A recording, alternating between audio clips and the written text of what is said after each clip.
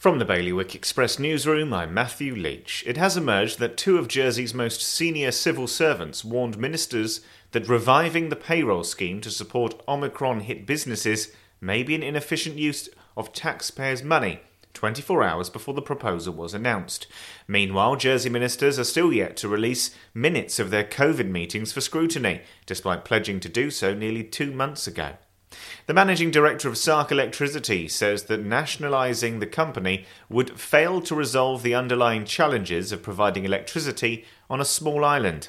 Alan Whitney-Price was speaking after Chief Pleas, Sark's Parliament moved another step closer to a compulsory purchase order. And in a Christmas message to Bailiwick Express readers, the Dean of Guernsey, the Very Reverend Tim Barker, writes of the ongoing challenges of the COVID pandemic and how the Christmas story can help guide people of faith through these challenges. For more on all of today's stories, you can visit bailiwickexpress.com.